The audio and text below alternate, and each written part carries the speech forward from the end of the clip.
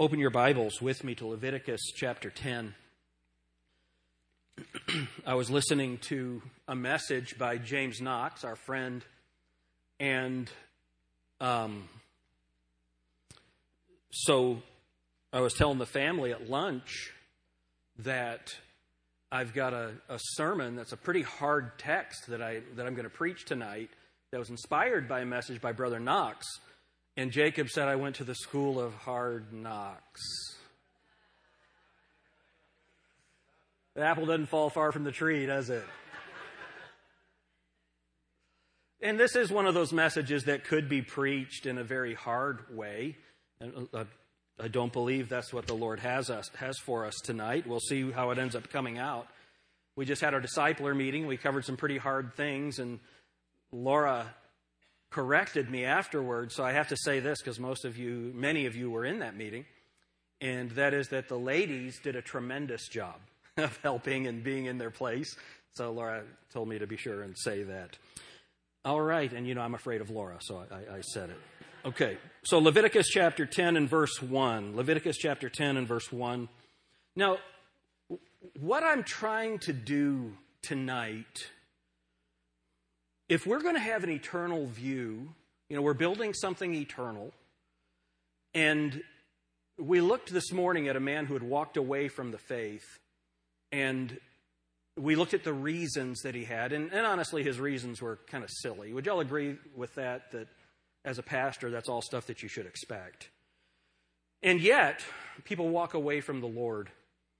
And one of the things that we are trying to do in becoming a welcoming church, in the Sunday morning services, I am attempting to preach doctrinal, biblical sermons that can challenge people and yet not preach some of those really hard things that the Bible intends for more mature believers.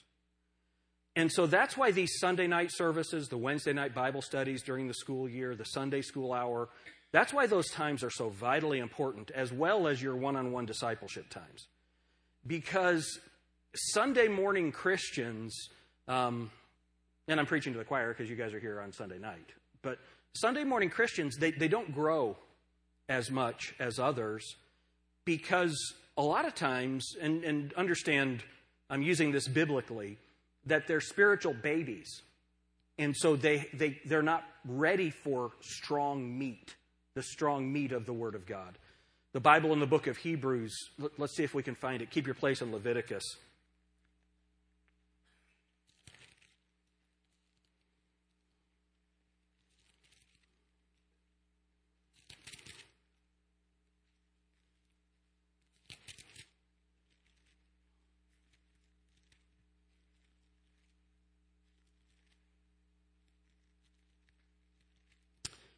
So Hebrews chapter 5.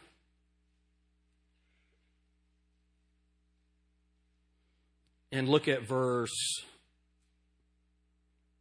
9. And being made perfect, he became the author of eternal salvation unto all them that obey him. That's Jesus. Called of God and high priest after the order of Melchizedek. Now look at verse 11. Of whom we have many things to say, and hard to be uttered, seeing ye are dull of hearing. For when for the time ye ought to be teachers, ye have need that one teach you again, which be the first principles of the oracles of God, and are become such as have need of milk, and not of strong meat. For everyone that useth milk is unskillful in the word of righteousness, for he is a babe. But strong meat belongeth to them that are of full age, even those who by reason of use have their senses exercised to discern both good and evil. So why don't we give babies? What would happen if you gave a baby a big chunk of steak? What would happen? You'd choke on it. And what happens with preachers, and I've made this mistake, is I've preached meat to babies, and they choke on it. They leave. They go by the wayside because they're not ready to handle that strong meat. And we live in a time, the Bible said it would come, when men would not endure sound doctrine. And sound doctrine is the meat. And that's why these times are so vitally important. And that we are here. And that we receive the meat from the Word of God. And things that are hard to hear. They're hard to hear. But it's the responsibility of the pastor to teach those basic things, to give the babies the milk, but then to give the mature believers the meat. And you know, we have a lot of churches with a steady diet of milk. Am I right? And they preach the word. Man, I praise God for the churches in town that preach the gospel. But I don't think there are very many that actually get into the meat. Would you all agree with that? Now, praise God for those that do. But I don't think very many of them do.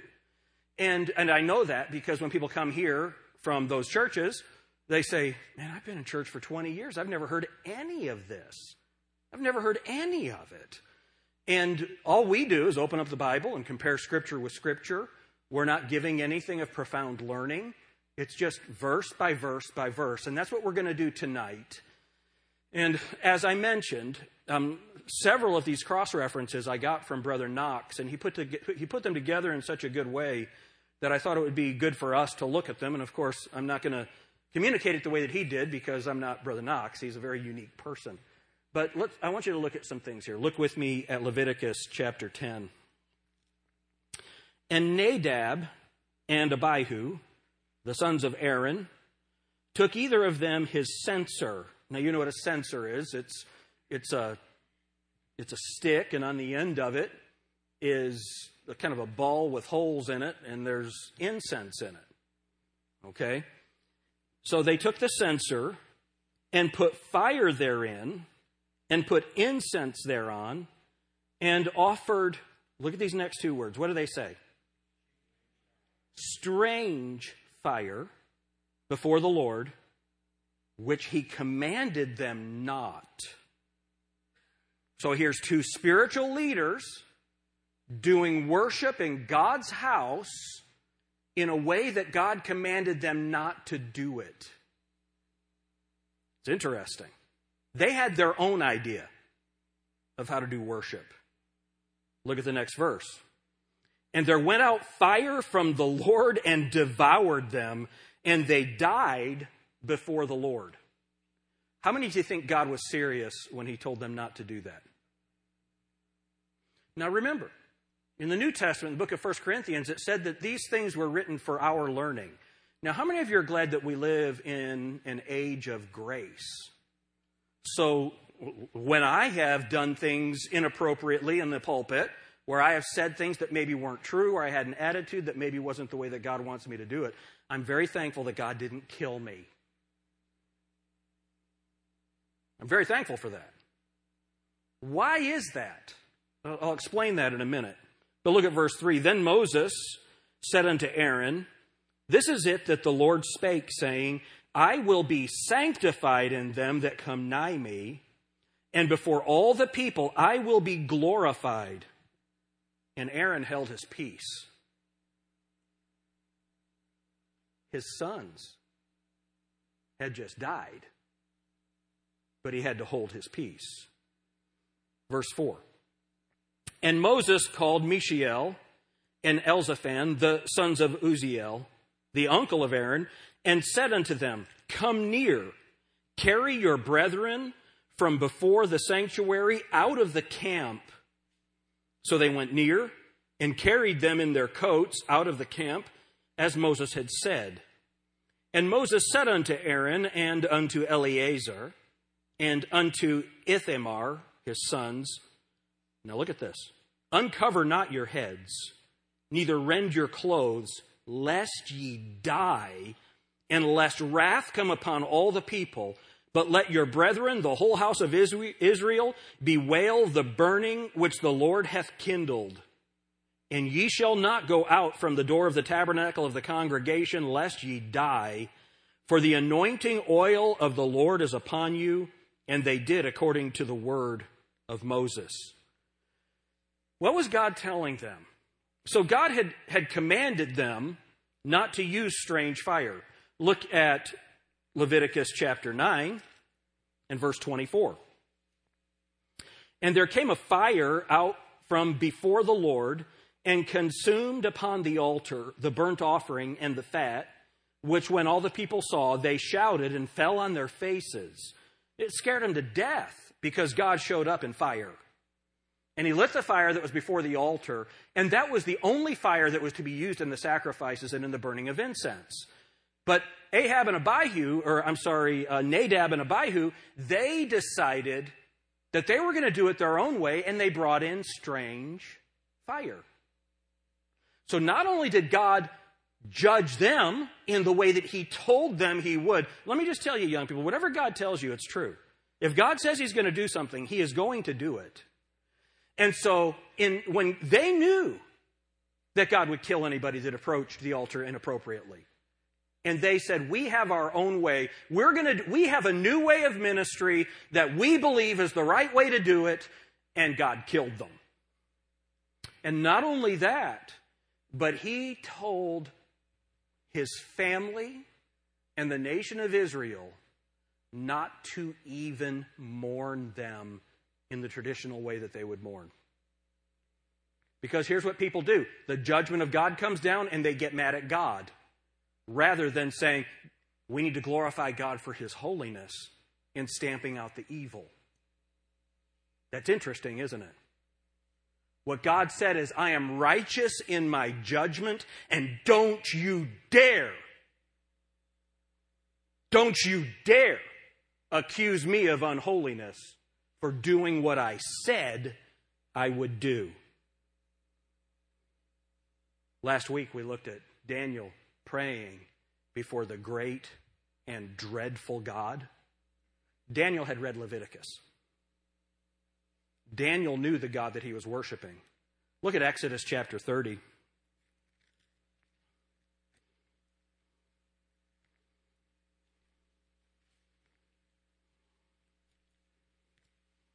Look at verse 1.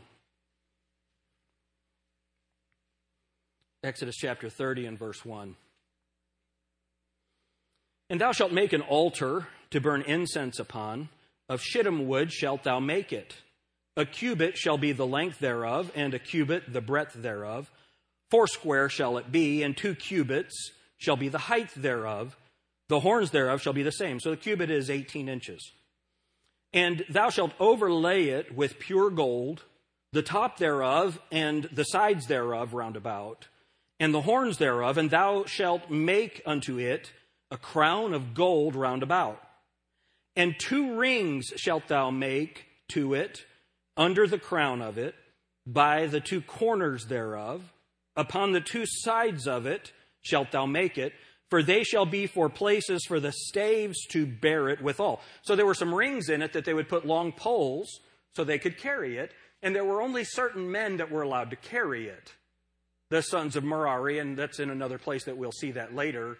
But what they did was they would put those in because if you touched the ark, you would die, because it was a place of holiness. Now again, sometimes people get really messed up on this. How could God kill someone for touching that? Well, God's not killing them for touching it. It was the holy place, and holiness can't abide sin. Men are sinful. Sticks are not. So don't touch it. Has anyone here ever worked with electricity? Any of you? You ever worked with electricity? So the electrical panel is right out here behind that. And if I opened up the electrical panel and stuck my hand in there, what's going to happen? Depending on the voltage, I'm going to die. Is that because God hates me? No. Don't touch it. If you touch it, that'd be a great thing in electrician school. Don't touch, lest ye die. It's interesting because there's a certain power there. There's a power in holiness, and the power of holiness is that it rejects sin. Y'all with me on this? That's not the judgment of God. Now, Nadab and Abihu, that was certainly the judgment of God. This is something different. So now let's read on with what it says. Verse 6, and thou shalt put it before the veil that is by the ark of the testimony, before the mercy seat that is over the testimony, where I will meet with thee. And so that's the 10 Commandments are put inside. That's the testimony. And Aaron shall burn thereon sweet incense every morning when he dresseth the lamps, and shall burn incense upon it. And when Aaron lighteth the lamps at even, he shall burn incense upon it, a perpetual incense before the Lord throughout your generations. Now look at this. Ye shall offer no strange incense thereon, nor burnt sacrifice, nor meat offering, neither shall ye pour drink offering thereon. And Aaron shall make an atonement upon the horns of it once a year with the blood of the sin offering of atonements. Once in the year shall he make atonement upon it throughout your generations. It is most holy unto the Lord. You see, God cares about worship. God cares about how he is approached. God cares about how these sacrifices were made. And he gave them specific instructions for every bit of it because he cares about it. And you might say, why does he care about it? And there are reasons, but regardless of why he cares, we know that he does care and he expected obedience. You all with me on this? Go with me to John chapter 3.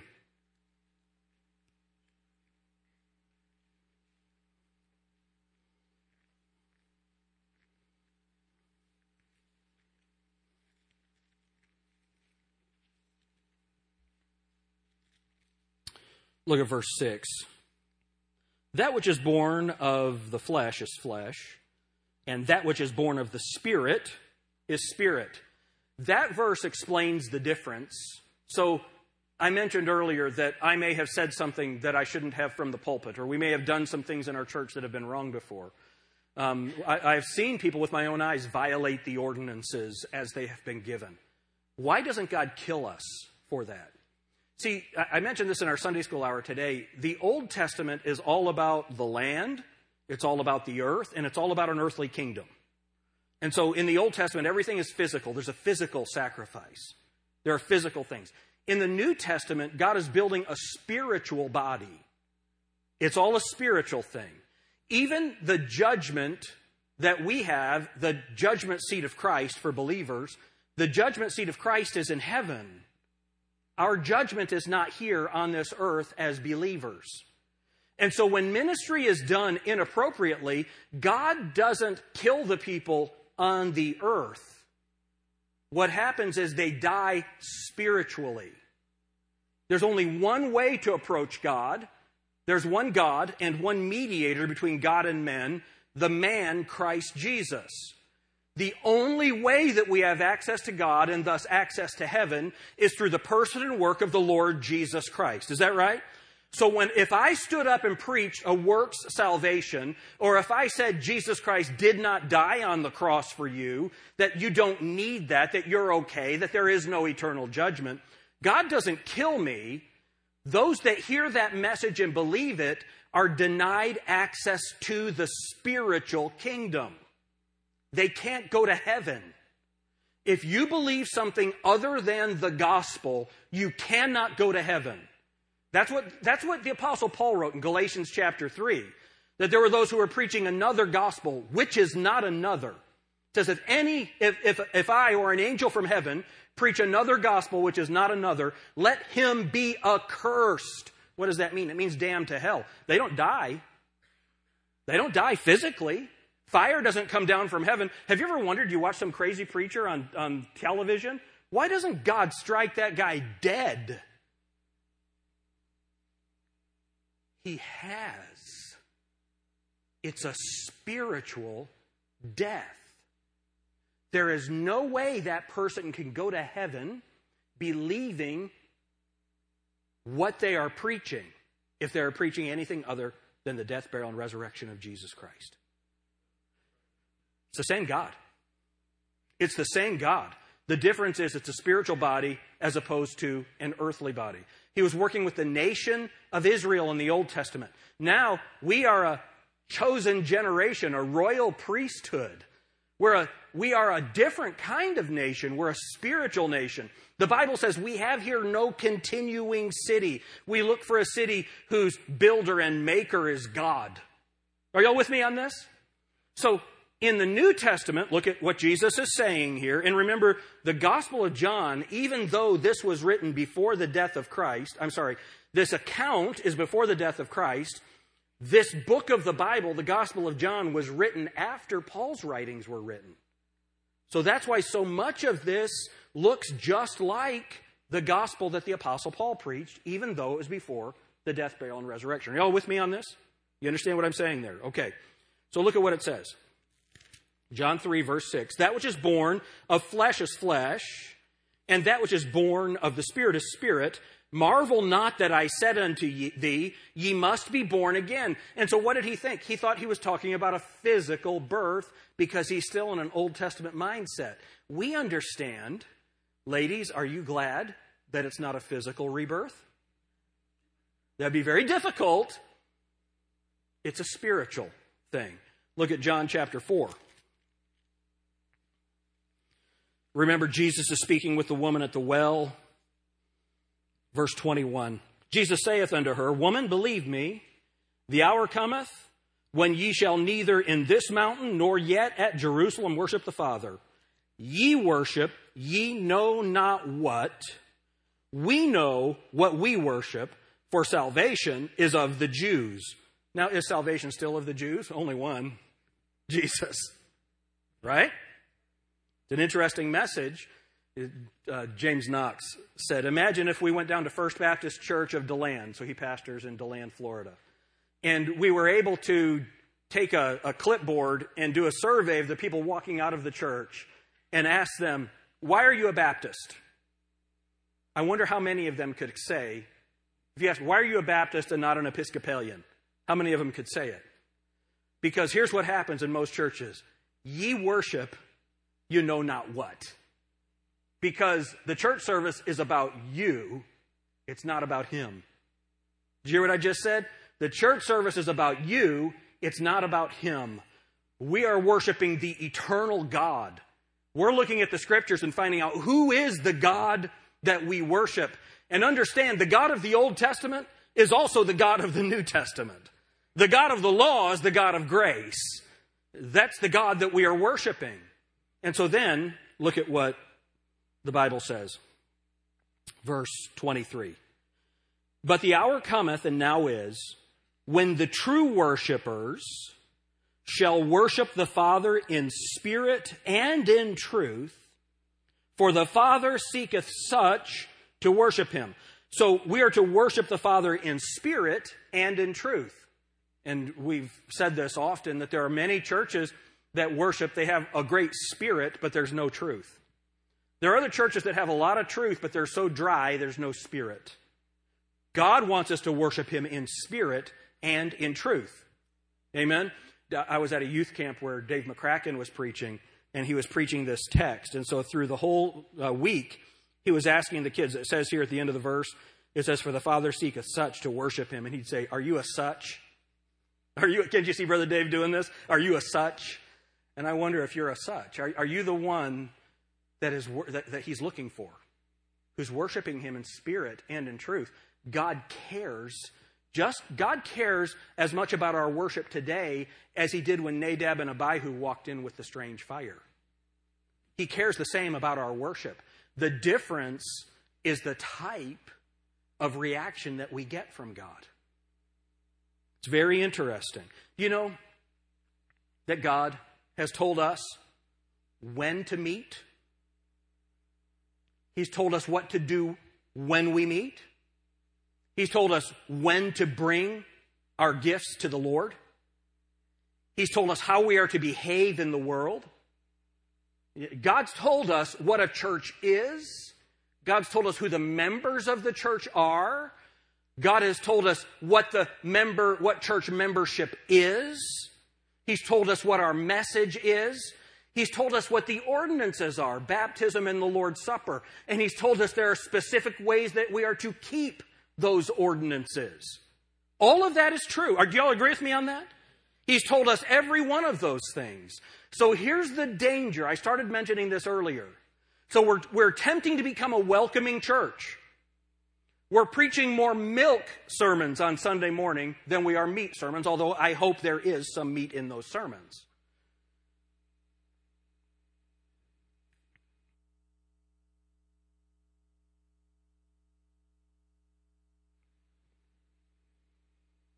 Our message is not going to change. See, the danger is, while wanting to welcome more people in, that rather than the people who come in becoming like us, we become like them. That is such a terrible danger. And there are Christians today who don't believe. Listen, let me put it this way. God does care about baptism. God does care about the Lord's Supper. What does the Bible say in 1 Corinthians 11? Because some of you have eaten unworthily? They're dead. Do you think God cares about the Lord's Supper? He cares about these things. He cares about what we believe. He cares about how our church functions. He cares about the doctrine that's preached here. And listen, this is so important. He cares about your attitude to the judgment that comes from this pulpit. So, when I, as your pastor, or whoever preaches the Word of God, confronts error in someone either in here or out there, how do you respond to that? For example, if I preach against the charismatic movement, and I stand up and I preach against tongues, speaking in tongues, because that's not for today, and the thing that's called tongues that we see out is not the tongues of the Bible. Tongues in the Bible would be me preaching in English and you understanding it in Lebanese or Arabic. That's what it is. It's not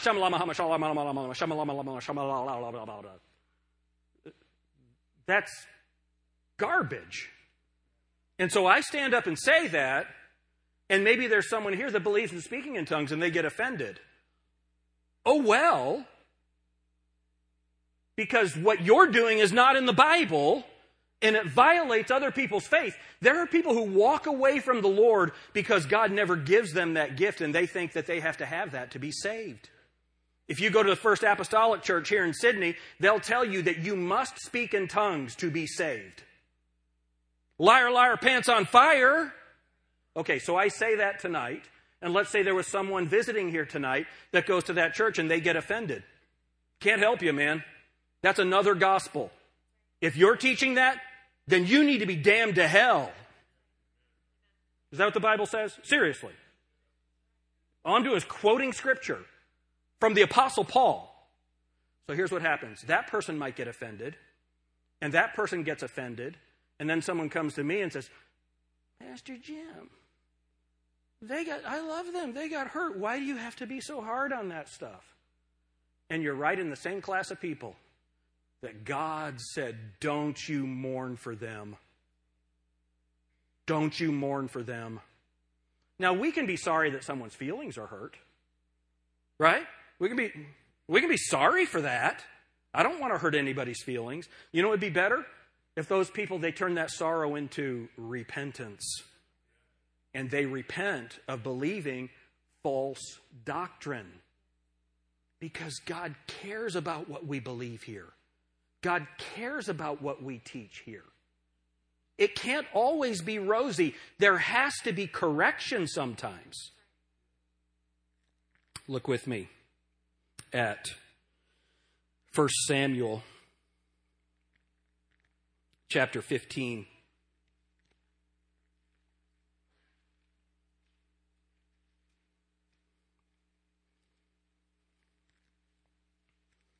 First Samuel chapter 15. Look at verse 22. And Samuel said, hath the Lord as great delight in burnt offerings and sacrifices as in obeying the voice of the Lord? Behold, to obey is better than sacrifice, and to hearken than the fat of rams. There are people that were making the sacrifices, but their heart wasn't in it. They weren't really obeying what God had told them to do. God cares about your heart. Why are you doing what you're doing? God cares about this. Are you bringing strange fire to the Lord? Strange fire. Look with me at 1 Chronicles 15. Let's go to 1 Chronicles 13.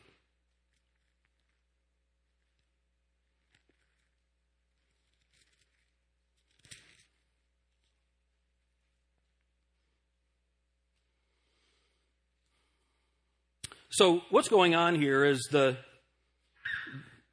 Ark of the Covenant had been in another nation, and so David wants it to be brought back. And so look at verse 7. And they carried the ark. Let's start in verse 1 for the context. And David consulted with the captains of thousands and hundreds and with every leader. And David said unto all the congregation of Israel, if it seem good unto you, and that it be of the Lord our God, let us send abroad unto our brethren everywhere that are left in all the land of Israel, and with them also to the priests and Levites which are in their cities and suburbs, that they may gather themselves unto us. And let us bring again the ark of our God to us, for we inquired not at all at it in the days of Saul. And all the congregation said that they would do so, for the thing was right in the eyes of all the people. So David gathered all Israel together from Shihor of Egypt even unto the entering of Hamath, to bring the ark of God from Kirjath Jearim. And David went up, and all Israel, to Baalah, that is, to Kirjath Jearim, which belonged to Judah, to bring up thence the ark of God, the Lord that dwelleth between the cherubims, whose name is called on it. Remember that God is Jesus Christ. God is actually there with the ark of the covenant. And look at what happens. And they carried the ark of God, and you might want to mark this, in a new cart. In a new cart. They had a new way of transporting the ark of the covenant. You see that? They carried it. So we are in chapter 13 and verse 7. And they carried the ark of God in a new cart. And look at what happens. Now, were they supposed to be carrying it in a cart? No. No, they were going to do it their own way.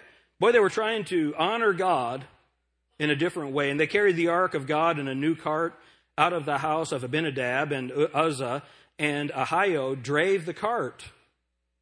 And David and all Israel played before God with all their might, and with singing, and with harps, and with psalteries, and with timbrels, and with cymbals, and with trumpets. Man, that must have been something. And when they came unto the threshing floor of Chidon, Uzzah put forth his hand to hold the ark, for the oxen stumbled. And the anger of the Lord was kindled against Uzzah, and he smote him, because he put his hand to the ark, and there he died before God. And David was displeased, because the Lord had made a breach upon Uzzah. Wherefore that place is called Perez Uzzah to this day. And David was afraid of God that day, saying, how shall I bring the ark of God home to me? So David brought not the ark home to himself, to the city of David, but carried it aside into the house of Obed-Edom, the Gittite. And the ark of God remained with the family of Obed-Edom in his house 3 months. And the Lord blessed the house of Obed-Edom and all that he had. So interesting. See, they had their own way of moving the ark. But God had told them what they were supposed to do. Do you think Uzzah was intending to defy God? No, he was trying to help God. Do you think David was intending to defy God? No, he was worshiping God. He called all the people together to worship God. There are a lot of people with really good intentions, and yet they're not doing the work of God the way that God told them to do it, and God does not accept it. Who's the one being worshiped? It's God. What are we supposed to do? We are supposed to worship God in the way that God has commanded us. It's very interesting. Look at chapter 15, 1 Chronicles chapter 15.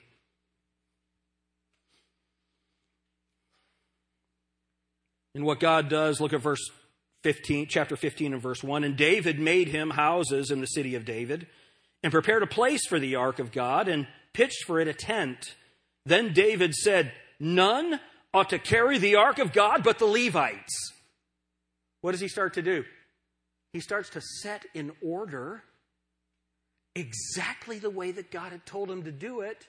Wouldn't it have been better if the man of God had done that the first time? Look at verse 13. For because ye did it not at the first, the Lord our God made a breach upon us, for that we sought him not after the due order. What did David finally understand?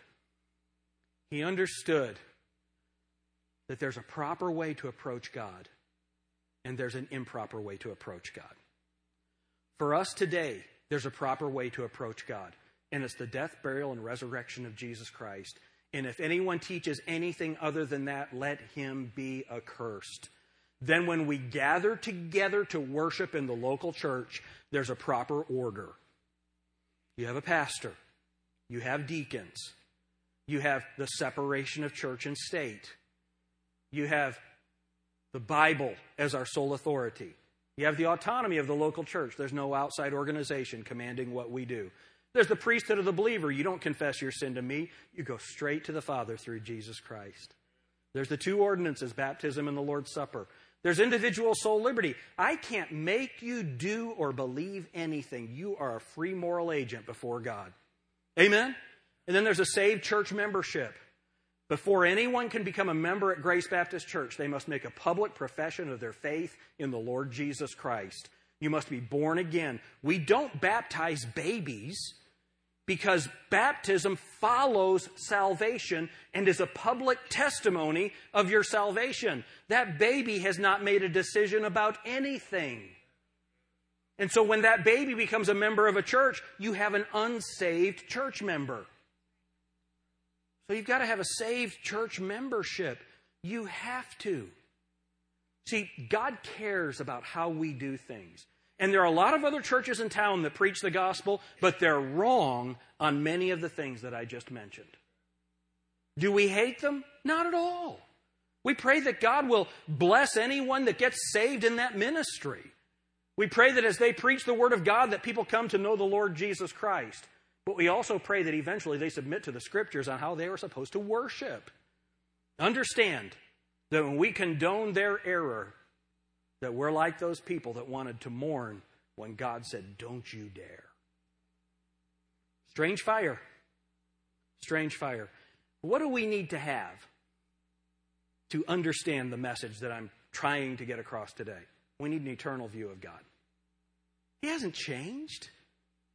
The God that cared about how he was approached in the Old Testament is the same God that cares about how he is approached in the New Testament. But here's the good news. Let's finish it up with this. Go to Hebrews chapter 4. If